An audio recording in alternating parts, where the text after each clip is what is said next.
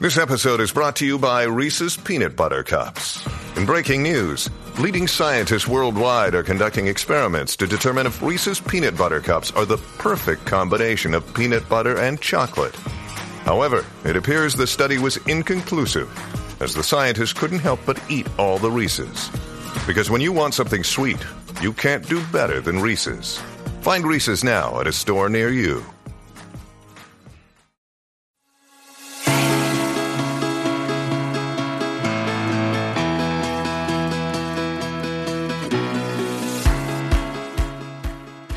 Good afternoon, and welcome to the Modern Homesteading Podcast. I'm Rachel Jameson. I'm one of the hosts for the podcast, and I'm here with Dave and Sonya. Am I pronouncing your name correctly, Sonya? Sonya, it's fine. Sonya. Yes. Sonya. And they have a YouTube and website called Off Grid with Dave and Sonya. So I wanted to interview you guys because we actually have met in person, but we met actually online. So, and you guys are doing some really cool stuff. And I thought my first question would be, was what got you started in homesteading? I think back when I had my first child, I was 20 years old, and I kind of was like, what do I do with this little person? And I something kicked in for me, and it was like, if I can't get to the store, if I can't afford, I can't whatever, what can we do to provide for the family? And it kind of started, our first home was in Pontiac. We had a little tiny backyard, but it was a full garden. I ended up making it a full garden. And now I got the garden, and I'm like, what do I do with all these tomatoes? What do I do with, I had no clue that if I planted 10 tomato plants, right? That's a lot of tomatoes. And so his grandma canned. And so she kind of took me under her wings and kind of gave me the rundown of it. And then it just kind of escalated from there. After the garden, what else can I do to provide for my family? And so we just that's how it kind of started. And then when we bought this property, we're out in the country. We're only on 5 acres, but we've had chickens and quail. I've got a garden big enough to feed the neighborhood. And it just that's kind of how it got started for us. Wanting to be able to provide for our family that's kind of how we got started. That's great. I mean, I think of tomatoes are also how I started canning. So chickens are the gateway to homesteading. I think tomatoes might be the gateway to canning. Yes, I think you're right. A glut of tomatoes or beans. Yeah. So how long has that been then for you guys? I know you guys have children similar ages as mine. Matt's 29 years old. Okay. Yeah. So 28 years. Yeah. I mean, it's just right about the time of me becoming a mom. Something switched, and I don't know. I can't explain it. Same. Yep. Same thing. I needed to learn there was things that I needed to learn how to hunt. I needed to know that I could do it. And once I did it, I'm like, cool, I know how to do it. Right. Even like grains, buying the wheat berries and the different grains and knowing what to do with them. I don't know. It's weird. Actually, that was probably another kick in the pants was the 2000 Y2K. Yeah.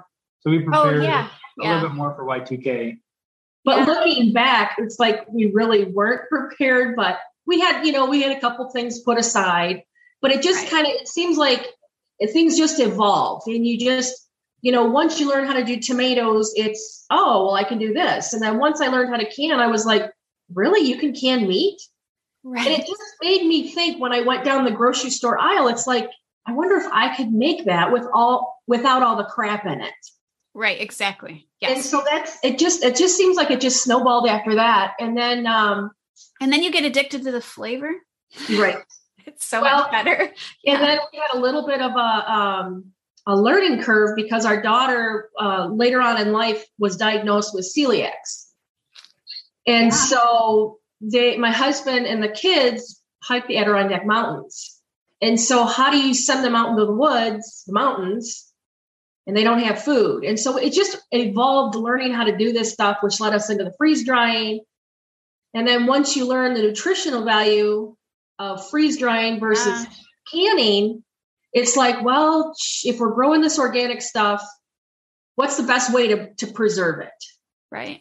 And so it just the way things evolve, it's just kind of snowballed for us. Yeah. That's a whole nother, that's like you end up going down all these rabbit holes as a homesteader. I mean, especially when you start doing it, not just to store up food, but also for nutrition. Right. I mean, you start thinking, oh, well, I mean, canning works. It works really well, but like you said, freeze drying, I mean, you're retaining so many of the vitamins, and yet, I don't want to discourage people from canning, but the freeze drying is super cool. It's like it's on my want list, but it's further down the list at this point. And there's things that we prefer canned or dehydrated over freeze dried. Okay. So the thing is just knowing, like I can't make my fruit leathers in the freeze dryer. I can't make jerky in the freeze dryer. So it just, as you learn more things, it just evolves from there. Yeah. And then we kind of have this thing now with the whole, who knows what's going to happen with the weather and the electricity. And that's kind of how, we got going with the trailer was, and now we have this little grandbaby that grandma now has kicked in. And it's like, if we lose power in the middle of the winter, right, need somewhere to keep this baby warm. Well, and you guys live in Michigan like I do, though you live further downstate, but earlier this year, we were given warnings of having rolling blackouts. Yeah. Yep. Yeah. And so it's, I think that unfortunately is happening in a lot of places. And I have friends living in other places. And I even have a child living somewhere else that they have rolling blackouts. So you have to, homesteading has become very self-sufficient in the last several years. You have to kind of learn, at least to get by for a few weeks. Right. Yeah. We were talking to Mark last night, and I was saying that one of the other things that really jump-started me was I remember either we had a vehicle down or we only had one vehicle, and I wanted to make pudding for the baby, my little toddler. Mm-hmm. Went to the cupboard and I didn't have pudding. And I was like, first of all, who doesn't have pudding in their cupboard when they have children around?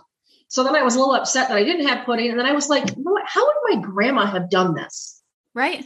Grandma didn't have pudding. And so I flipped through my grandma's old cookbook and I'm like looking at the recipe and I'm like, really? It's cornstarch and milk and whatever flavoring. And so it was like, okay, how many other things do we buy that we could simply make if we had a few things in our pantry?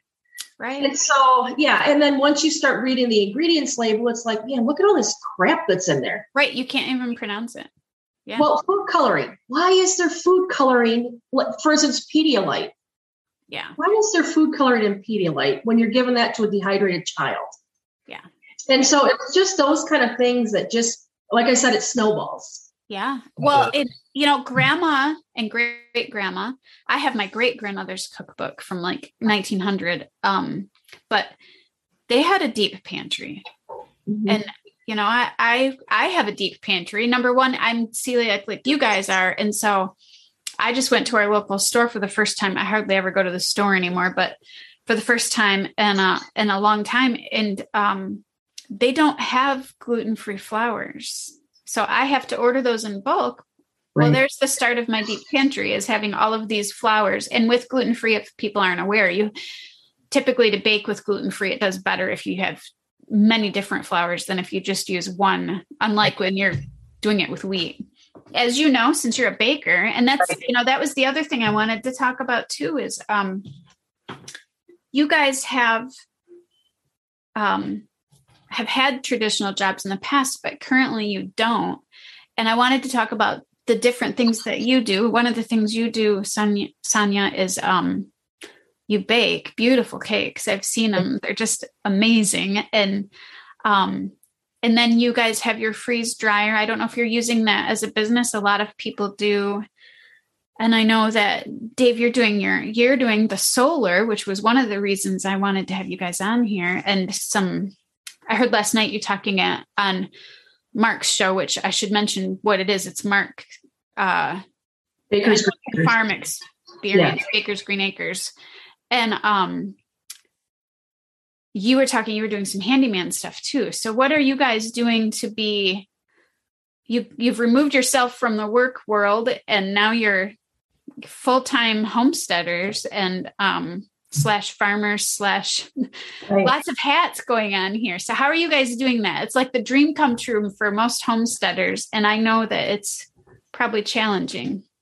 Well, I think for the big thing is, the cakes is a little bit of an income, bartering for services, and really from day to day. I mean, he might be cutting grass, I might be doing something different, who knows what we're doing.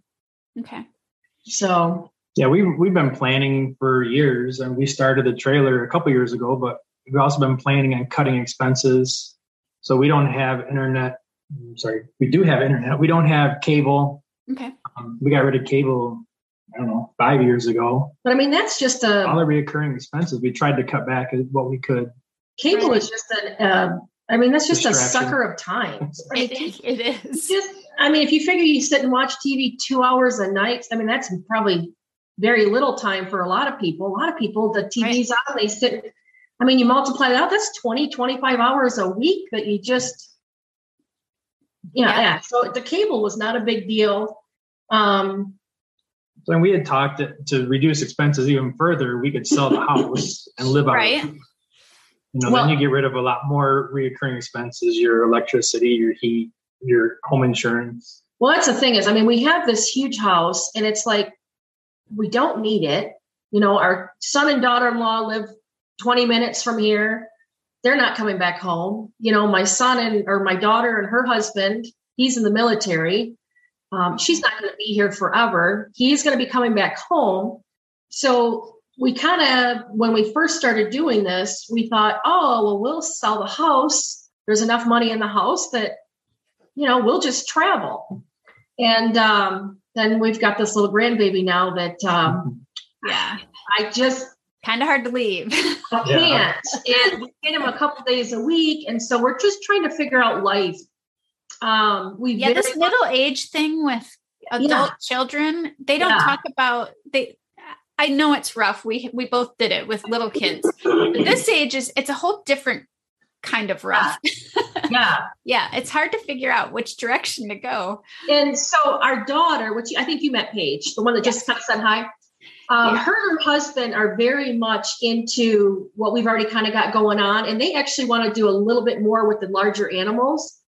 Okay. So the current talk right now is to kind of have her and her husband stay at the one end of our house, pay off their, get some of her college debt down, continue doing what we're doing here, kind of minimizing what we have, and then selling here, and then kind of going in on a property with the kids. So we're basically kind of reversing roles. They would be kind of like, head of the household, and we would help them do things. We would downsize significantly, but still be able to help the kids with the gardening and the animals and the canning. And it would still give us kind of a home. Right. And then still assist the kids on getting their, helping them with their dream. Yeah, that makes so much sense to me. I think this is what we did generations ago, is we didn't all go off into little sections. And I'm not saying that's wrong for people, but I do, I see that happening more and more in the homestead movement is families, or at least parts of families, living either close together or on the same property. That's actually why we don't actually need the 20 acres we purchased, but we were hoping one of the kids would come along and do what your kids want to do. We'll see what happens. None of them have said they do yet. So that's really cool though. That's navigating towards retirement age, the finances, and then somebody else, because that homesteading stuff gets hard. My husband and I are doing everything ourselves on 2 properties right now. And it's very physically demanding. And as we age, we know we won't be able to continue that. It's hard. So so you guys are doing all sorts of stuff, and that is kind of what led you into the solar. Plus you wanted to travel. Yeah. So tell me about your solar adventures, and do you have any plans to expand some of that to your home? I know doing what you've done, you've learned a lot. So maybe now you feel more comfortable adding it to your home. And I did hear you mention that you have built a little rolling battery backup system. So I'd love to hear all about those. So it basically started with a Harbor Freight unit. So they're $150 back then, although we bought ours at a garage sale. So I was looking at them, never bought one, and I found it at a garage sale. And I think we paid $20 for it. And then it wasn't working either, so I had to fix it. So I'm good at fixing a lot of stuff. So there was a chip on the inside that was burned up. I replaced it. So when you say unit, what do you mean by unit? Like, because I know nothing about solar, so this is probably good that I'm asking you these questions. Yeah. So on the cheap Harbor Freight unit, it comes with 3 solar panels. Each panel was 15 watts. Okay. A total of 45 watts. Which is small. And they have a charge controller. So there's 2 different kinds of charge controllers. And obviously there's a cheap one and a better one. Harbor Freight was a cheap one. So they call that a pulse width modulation, PWM unit.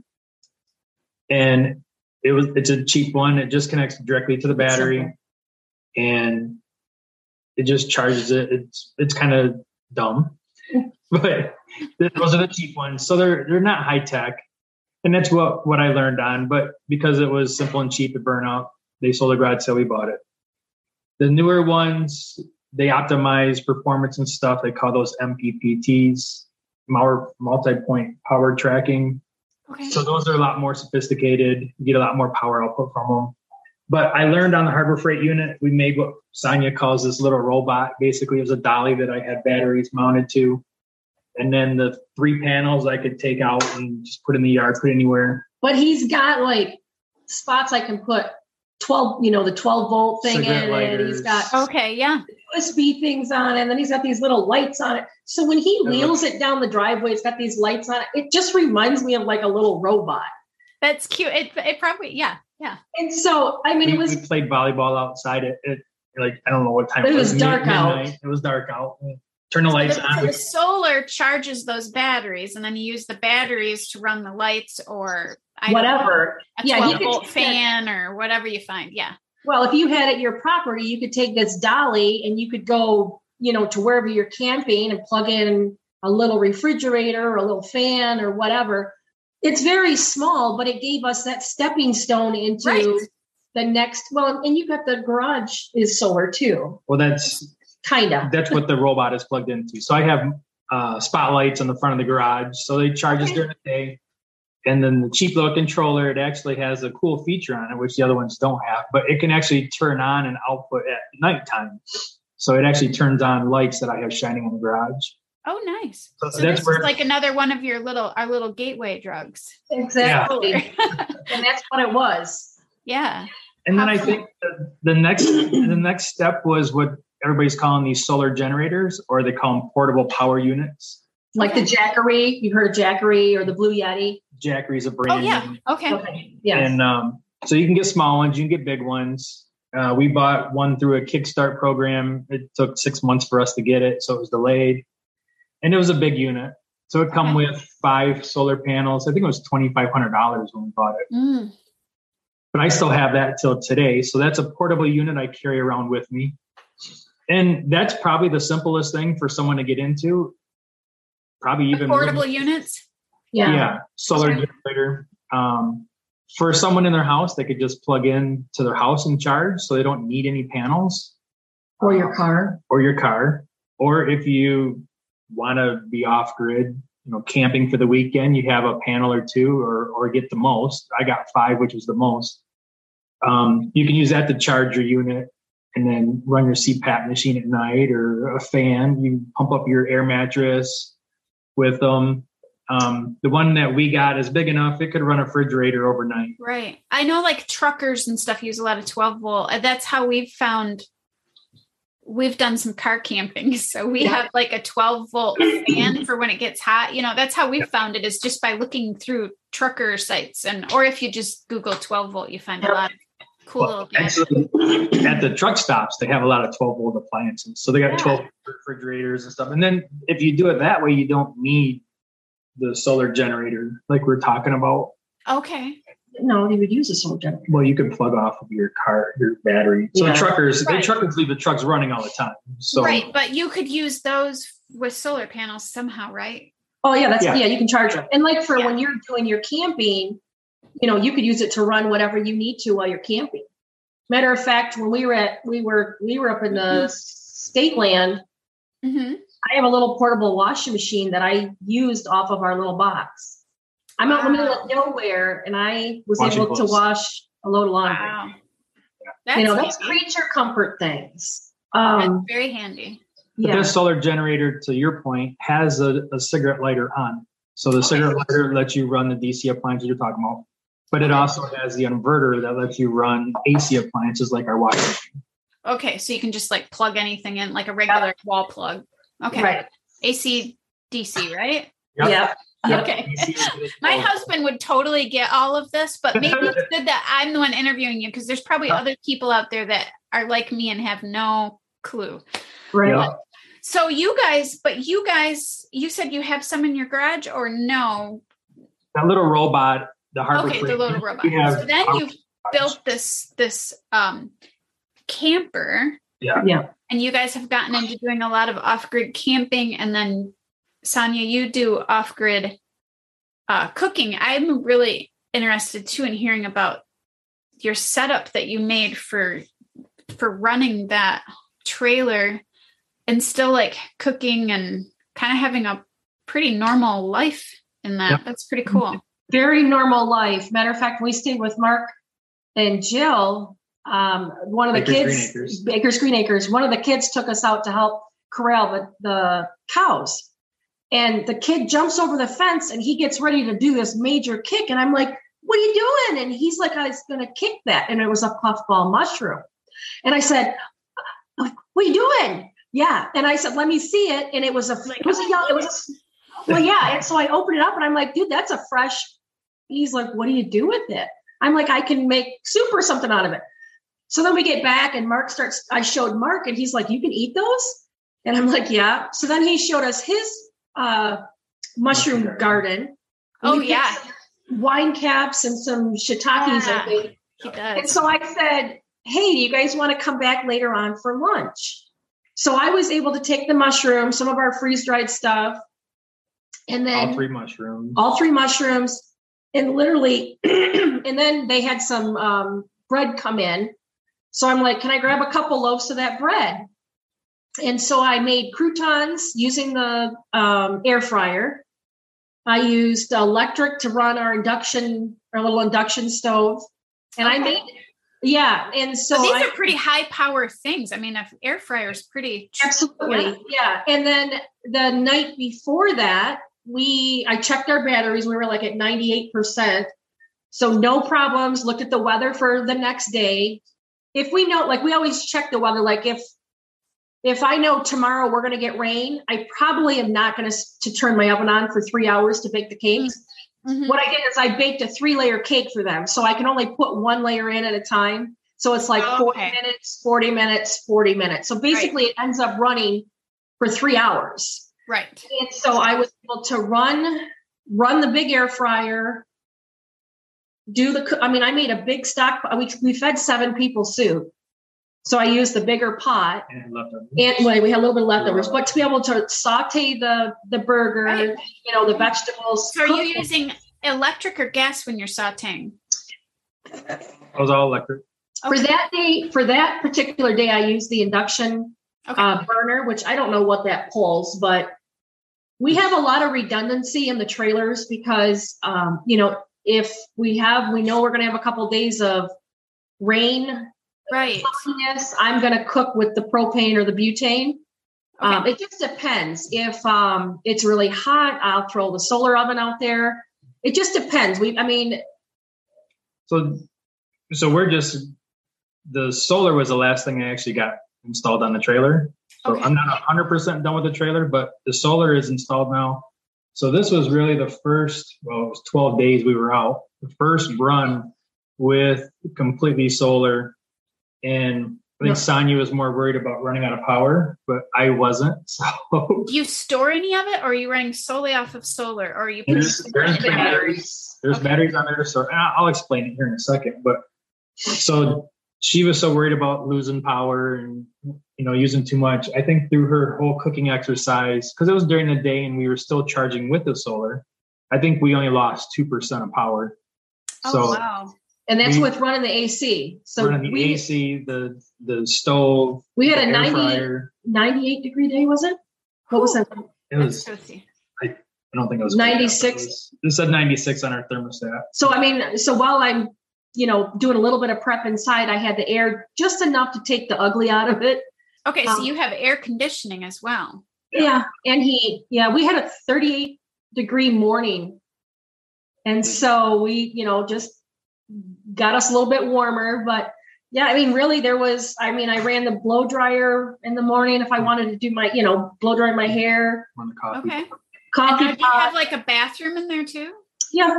Like a shower and everything is inside the camper, or it's not like outside? Okay. We have it inside, but if we're in a position where we can be outside, I'll just it's like a dry toilet.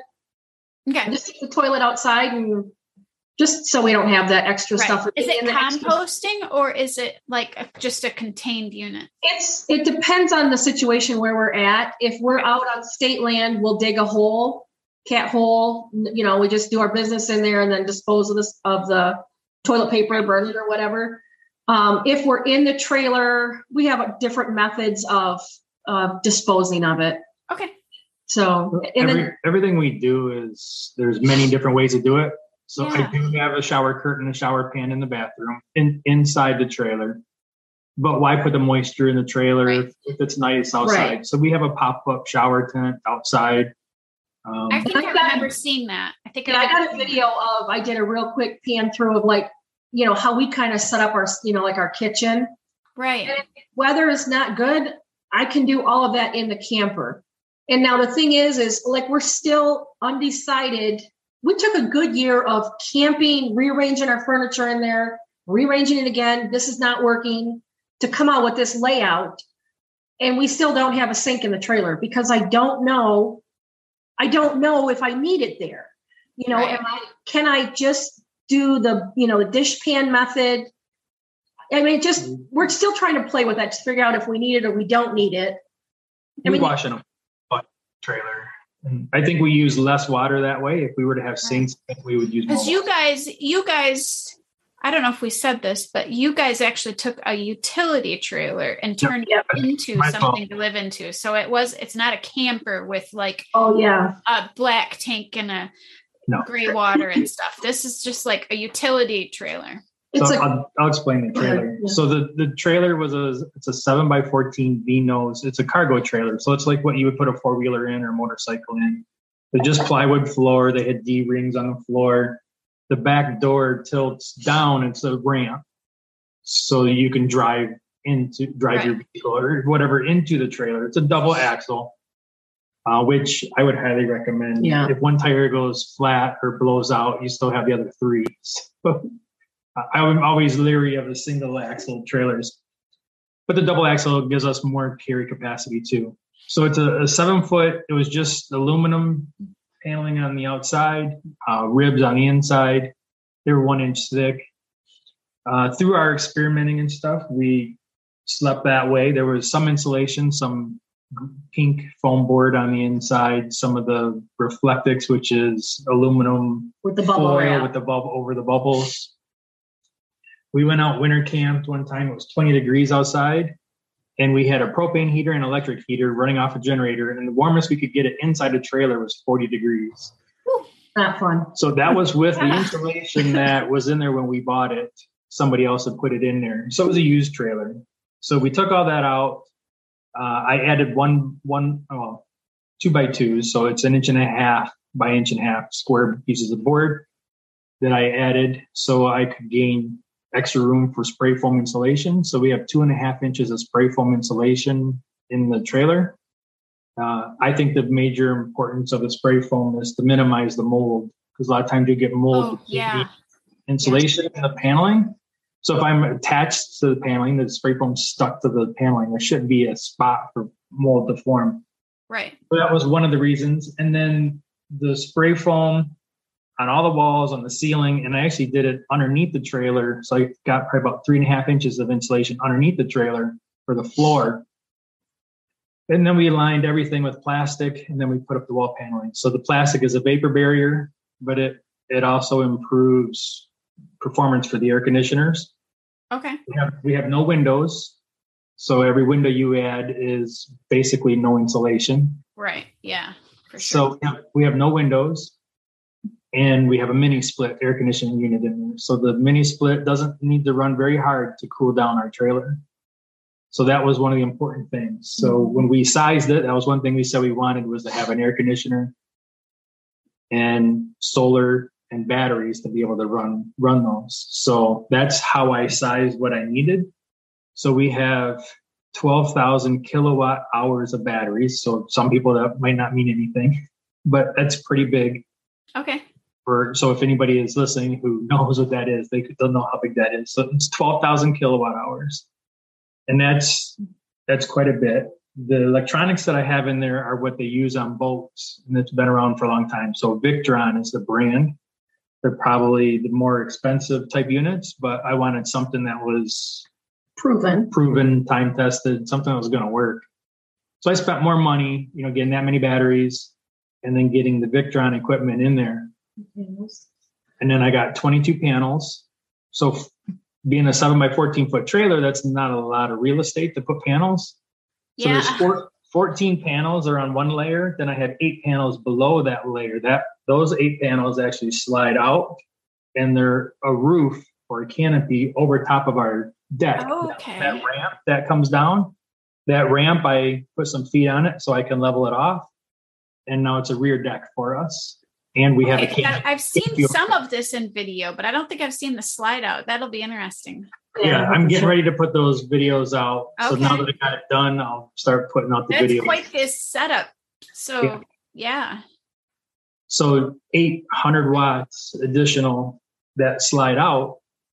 If I need to, we can slide it out to charge the batteries.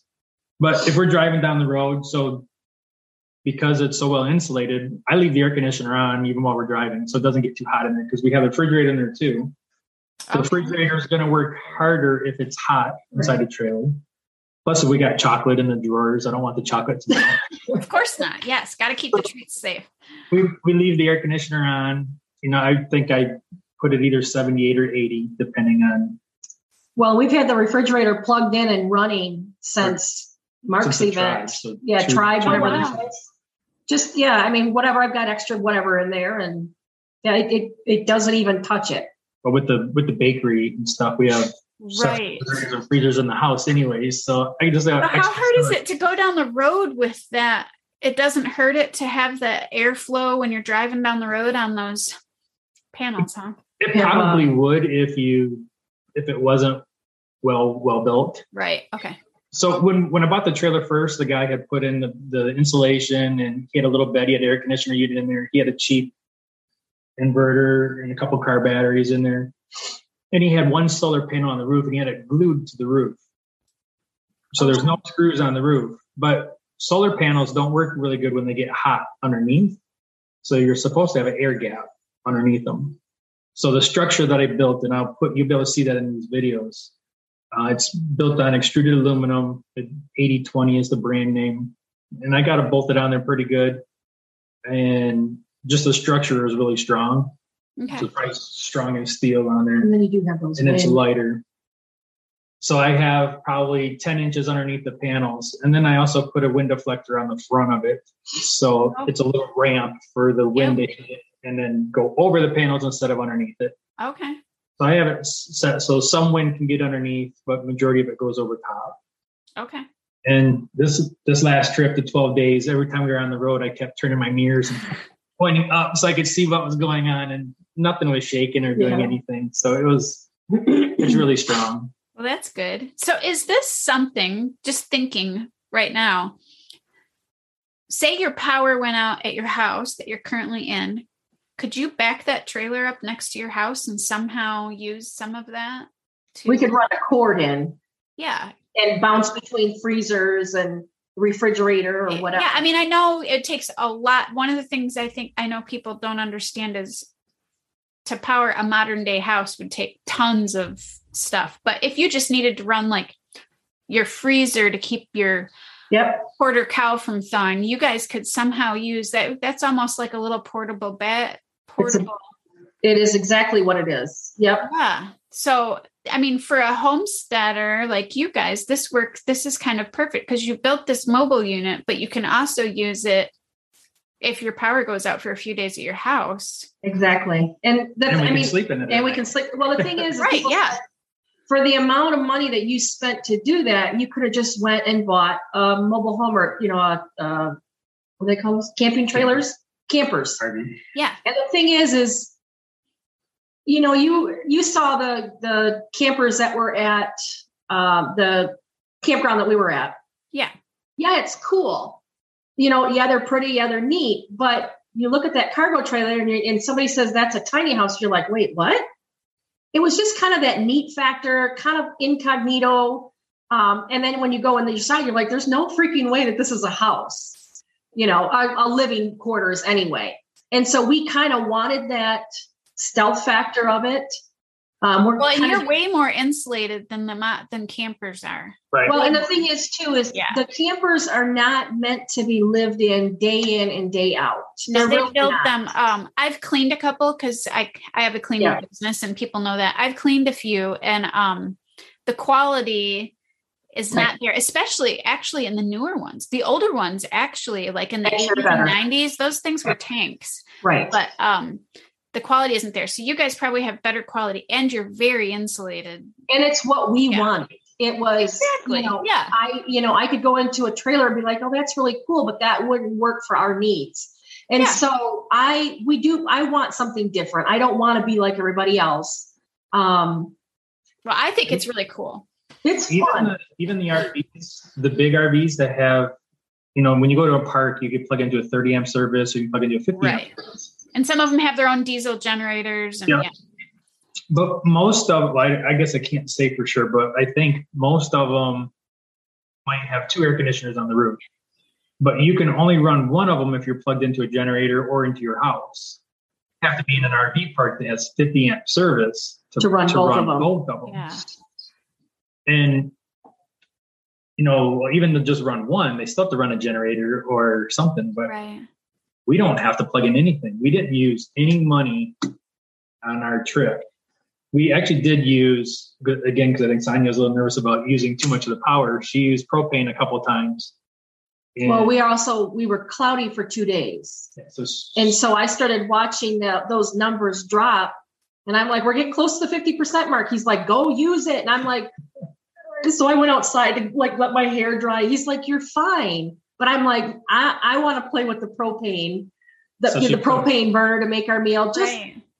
So right now we still have propane burner in the truck and even in the trailer. But the goal was to be able to not spend any money on our trips. Well, the other thing too is, like I said, when you have an RV, they're not insulated well. So you're running that air conditioner or the heater almost nonstop once it gets below 45 degrees. I know because we actually have a camper. Right.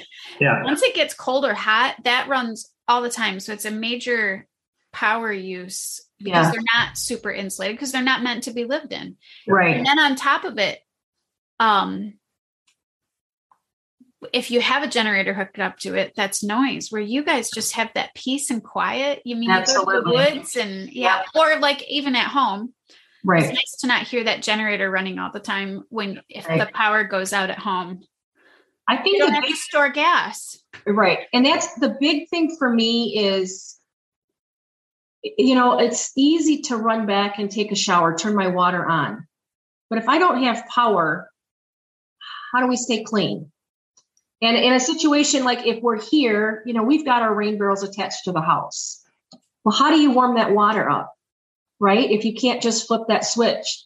Right. And so we've learned different ways to do the creature comforts. Yeah. So that right there is a whole skill in itself, adjusting your lifestyle to less power consumption and using different tools to accomplish the same goal. Right. And the thing is like, we spent one Christmas, I don't know, was it 8 or 10 days? We didn't have power here. Yeah. Just, DTE will get out when DTE can get out. And everybody in the county was out of power. That's a little scary. So, yeah, you can read, oh yeah, I can put a pot of water over some fire, but people don't realize how long it actually takes to boil water, to get that bird bath. And how many gallons you use. Exactly. And so, as a matter of fact, it's kind of funny because people ask how we do it now. And I actually use a sous vide to do our shower water, because I can set the temperature. When the temperature gets up, the machine stops. I've got 109 degree water. So a sous vide. So what do you do? Where do you carry your water then? Do you have big tanks? There's 6. We have 6 5-gallon portable tanks that they stack, and he built them. Again, we kind of laid out how much space do we have, so they fit perfectly. And then what I do for running the water is I have USB button faucets, if you will. So I took the hose off, which they're only about like this. Oh, okay. So yeah, I know what you mean. Yeah. So and you guys have all of this in your videos, right? Yeah. I think so. Well, if they're not there, they're going to be. But anyway, started. So I run the long hose down into the cubes, so we don't have to rearrange them. I mean, that's 40 pounds, 50 pounds per thing. Oh yeah, they're heavy. Yeah. So I just run the hose down there, change them out when I need them. We just have the system down. So if anybody doesn't have the USB little faucets, amazing. I've seen them. I actually bought one. I have you can get them that attach to the water ones too, that are battery operated too. Yeah, that's what it is. Yeah, that's what it is. Yeah, yours is just a USB. Yeah. You charge it by the USB. Oh, okay. It's the same thing you're talking about. It goes on top of the little 5-gallon containers. Actually, the bathroom setup, the sink in there has one, so you can kind of see how it's done. Okay. In the video, yeah, that's because we run one of those in the bathroom. Because I hauled water all summer to treat these trees that I put in at our property, and since we don't have any water out there, wells, and so everything's done by 55-gallon barrels in my 2 little legs on 50 acres and 50 trees all summer long. Water is heavy, and you use a lot more of it than you think you do. A lot. I mean, it is amazing how much you just turn that faucet on and you don't realize how much you use. Yeah. So, I mean, I think it's definitely eye-opening when you guys start doing something like this, but I think it's all something we need to think about. I mean, we've been warned that the grid is not right.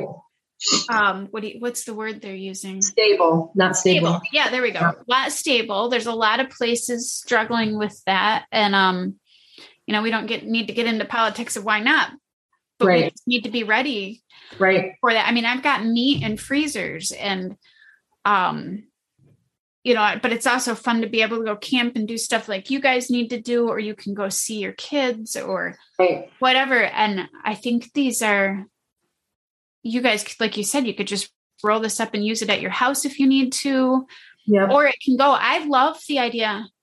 I had never considered the idea of having a mobile unit. Yeah. And once that clicked to me that you guys can use this for that and at your house, I love that. Right. It's almost like those huge generators DTE carries behind their trucks, but you guys can live in it. I think it's like a perfect setup. So, I mean, does this pertain to homesteading? I think it does. Even though it's mobile and you're not off grid at your house, you can use this as a backup. Right. Yeah. So again, we wanted to be prepared in multiple ways. So we have the trailer. I have the solar generator solar generator, the portable power unit that I have 5 panels. So I carry that in my truck, but I also have my truck is built, and you can see this on our YouTube videos. I showed that there's a multiple series on there. I built the truck. It has 3 panels on the topper. I have a battery inside the bed of the truck. Okay. And so the truck itself, there was one drawer, and I have 4 6.5-foot drawers that slide out of the truck. And in one of the drawers, we have that set up with cooking equipment in there also. So if I don't have the trailer with me, we go out on a day run. We can pull over at a park and cook. Well, we can pull over wherever and cook. So we can do everything out of the truck too, though. I mean, we could do the showers. We can do potty. We've got a potty that pops out. Potty. I got a solar cooker in there. I got the rocket stove is in there. So did you make the rocket stove or did you purchase it? We purchased the rocket stove. And then the same with the solar oven. I know that. Yeah. I know the answer to the solar oven, but you purchased that as well. Yeah, the rocket stove, I initially was like, I don't know if I want to spend the money on that thing. Am I really going to use it? Or, so I made one out of some tin cans and I was like, ooh, this is really cool. I couldn't believe what I could, what I could do.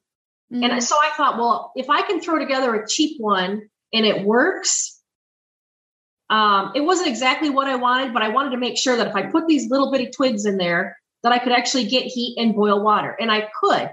So then I started reading reviews on these other ones. And I knew what I didn't like about the one that I made. It was hard to pull the ashes out, how to keep it clean. So your airflow goes in there good. So when I started looking for them, I knew that I wanted a clean out spot in the bottom. I just knew there were certain things that I was looking for. And I happened to find one that met most of my criteria. The only difference is I wanted some legs on it. But he fixed me up that way. But so, I ended up finding a rocket stove and this thing's mean. I think it was like $130 maybe. I can boil water and literally I just walk around my yard and pick up sticks that have fallen. And I might have a bundle like this of just twigs that are no bigger than my thumb. We cut those up and just feed that into this rocket stove. I've got hot water for shower, for dishes. You throw cast iron on there and literally, that. Right. It's like a rush when you hear that. Yeah. I don't know. I think it's kind of cool to be able to do it. It's easy to go over and turn a button on my stove. Right. Yeah. But what happens when I can't? Well, we actually built a rocket stove one year to do maple syrup in our yard. My husband just used bricks and we were floored. We actually warped. Thankfully, it was not a very expensive pot, but we actually got that pot so heavy, we warped the bottom of it. Yeah. Yeah. Isn't that cool? We were using old trim. We bought our house. It had old, very dark trim. We were using the old trim, probably not healthy to burn, but whatever. We were using up old trim. This fuel. And it was a big pot of maple syrup. And it was fantastic. So having one that's portable and then you carry this around so your truck is like almost like a smaller version of your trailer. Yep. And I think I saw you built like this pretty amazing cabinetry system under the kind of into the wheel wells in the back. The drawers pull out and and then he's got little things that come out the back. So that's like little tables in there. And so we have, what are those things we sit on? It's a aluminum platform that you stand like the paint in your house. It folds out, the two side legs fold out, but it's a 3-foot wide platform.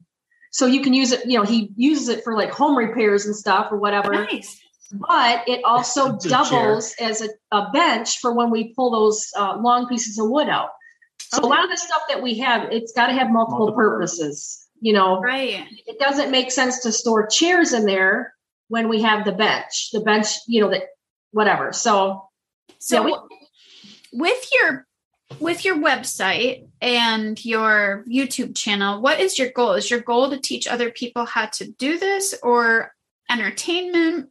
Are you guys, because you guys obviously have multiple talents and gifts and together you're like the perfect, the perfect homestead pair here. I think it's always been teaching, like we were telling Mark, when my husband built this kitchen, it's a 28 by 28 kitchen.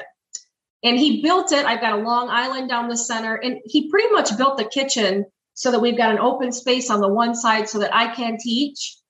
And then COVID hit, so that kind of put a little hoopla in that. But I think it's, the teaching and the classes, and then, consulting, could be a bunch of anything. Things seem to be evolving pretty nicely for us that way. Matter of fact, yesterday I had a gal post something on Facebook that she was looking for Rice Dream milk. Her child's got a lot of allergies. Okay. And she couldn't find it. And I'm thinking, rice milk. Yeah. Rice milk. Simple. And so I was like, you can make that. I can teach you. And she's like, really? You can make that? And so every day there's opportunities to teach. It's just now we just need to, how do you do it? Right, so right. That's where we're at. The other thing I was talking to Mark about was, and I had told him my story on the, even just making pudding. And people don't really know how to pantry cooking. And so, we're fairly new into making the videos, and I'm just getting out of my busy season. So I feel like we're going to be able to start ramping up on the videos and, that kind of stuff. I was a little bit apprehensive when we first launched the YouTube because it says off grid. And anybody that knows, we live in a conventional house. I have my business out of the house, and Jill had said it good that it's an umbrella. So we're focusing on that, but there's a lot that goes under that umbrella with being with the off-grid trailer. And we're kind of going to do it for us, So business wise, is that what you're saying? Like your cake business is under the same umbrella as your off-grid, or do you have different businesses going on? Because that's kind of what's going on with me right now, selfishly. It is very much what's going on. And at one point I had thought it would be a good opportunity, even for like a stay-at-home mom, to learn how can you do a small business out of your, a small baking or cake business out of your home while you're running the garden, while you're tending to the kids, while, whatever. Right. And in the course that we took, they did say that your channel and your business will evolve into wherever it needs to go.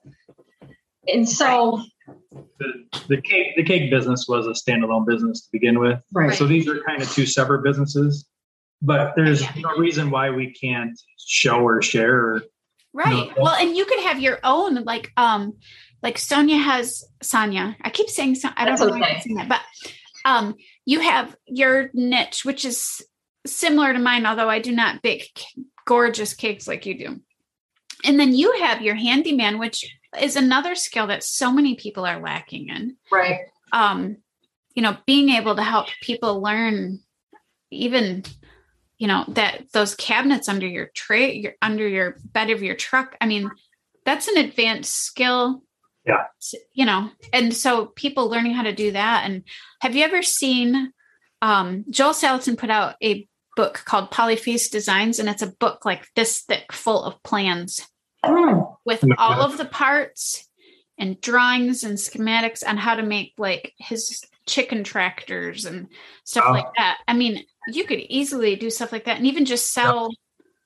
You don't have to do the book, but you could sell PDFs of certain things with all of, the parts and everything. But there's so many opportunities. And I think I'm really excited to see what you guys do with your business. And you're such an asset to other people because there's so many people that want to learn all of these things again. It's the homestead movement, I feel like, is, and the DIY movement has just like exploded. Yeah, it sure has. So I'm really excited to see you guys grow in that. And is there anything else that you wanted to mention while we're on? No, we're getting started on the YouTube, Facebook group, Instagram, so people can follow us on there. And I will put those. You guys are going to send those to me, and we can put those in the show notes. But if you wanted to mention them verbally for the podcast, in all of them, it's Off Grid with Dave and Sonya. Okay. So in the Facebook group, it's a private group, so you got to join. YouTube, it's Off Grid with Dave and Sonya. Same with Instagram. The other thing too that we really do focusing on is the food preservation aspect of homesteading. We only have 5 acres here, which 5 acres is huge for gardening, fruits, and that kind of stuff. But once you have that stuff, what do you do with it? Right. We also are going to channels. Concentrate on maybe sharing some bartering skills with people, because I don't have access here to necessarily growing a cow, feeding a cow out, that kind of stuff. We've got 2 different neighbors that have cattle that we barter with. I'm friends with the gal that owns the slaughterhouse. So networking for things, with people for things that I can't do, or, we're not interested in doing. My daughter's interested in doing the cows and the pigs and that kind of stuff. But those are going to be kind of the things that we talk about and share on our channel. So if anybody has questions, specifically this freeze drying thing is kind of going crazy for us on our end. And what we do is we are an affiliate. It doesn't cost you or the person buying the freeze dryer anything additional. Harvest Right does give us a little bit of a kickback. Oh, okay. And then what we do is kind of like, if you buy a freeze dryer through us, then if you have any problems, it's hard to get a hold of the Freeze Right company. Okay. And if it's a simple question, it's Harvest Right. What did I say? Freeze Right. Harvest Right. So what we do is, I tell the girls or whoever has purchased it, just run the question by, and if we can help you, we can. We're just starting out with a Zoom. We're going to do a Zoom meeting of the people that have them. Do you have any questions? What are you doing? How are you preserving it? That kind of stuff. But I mean, even the same thing can go along with canning, that, exactly. If somebody's new and has questions, or even the dehydrator, I've been doing it for so long. I'm like, this is really not something, but then I have to remember that if I've got somebody brand spanking new, you forget what you don't know and where you came from. Yeah. Right. And so anything like that, we are definitely going to be moving towards trying to implement those kind of skills and teaching those. Wonderful. Those kind of sounds like you guys got a lot going on. And I think, you guys are in Lower Michigan. I'm in Upper Michigan, but we're still in the Lower Peninsula. You guys thinking about doing any classes like in person? Yeah. Cool. Yeah, we're in the middle of the thumb. So okay, I didn't know if you wanted to reveal that or not. So that's fine. Yeah, you did fine. Yeah, that's fine. The middle of the thumb's pretty big. So right, yeah. And with the cake business, it's not hard to find us. That's true. That is true. Yeah. Now that COVID is done, and not done, but COVID is, anyways. Right. Yeah. We are talking about. We're actually talking about doing a sauerkraut class. Fun. Yeah. So just, that's pretty simple. And I say simple, pretty simple because I know how to do it. But right. Yeah. For somebody that doesn't know how to do it, I thought that might be a good stepping stone to getting somebody, started in that arena. It's so needed. Like all of these things are so needed.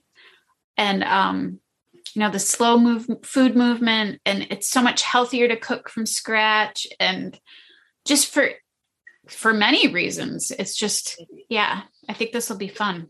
Yeah. Well, it's been great talking to you guys. And I guess I have everything I need to ask. And we will see you guys around, since we actually know each other outside of this podcast.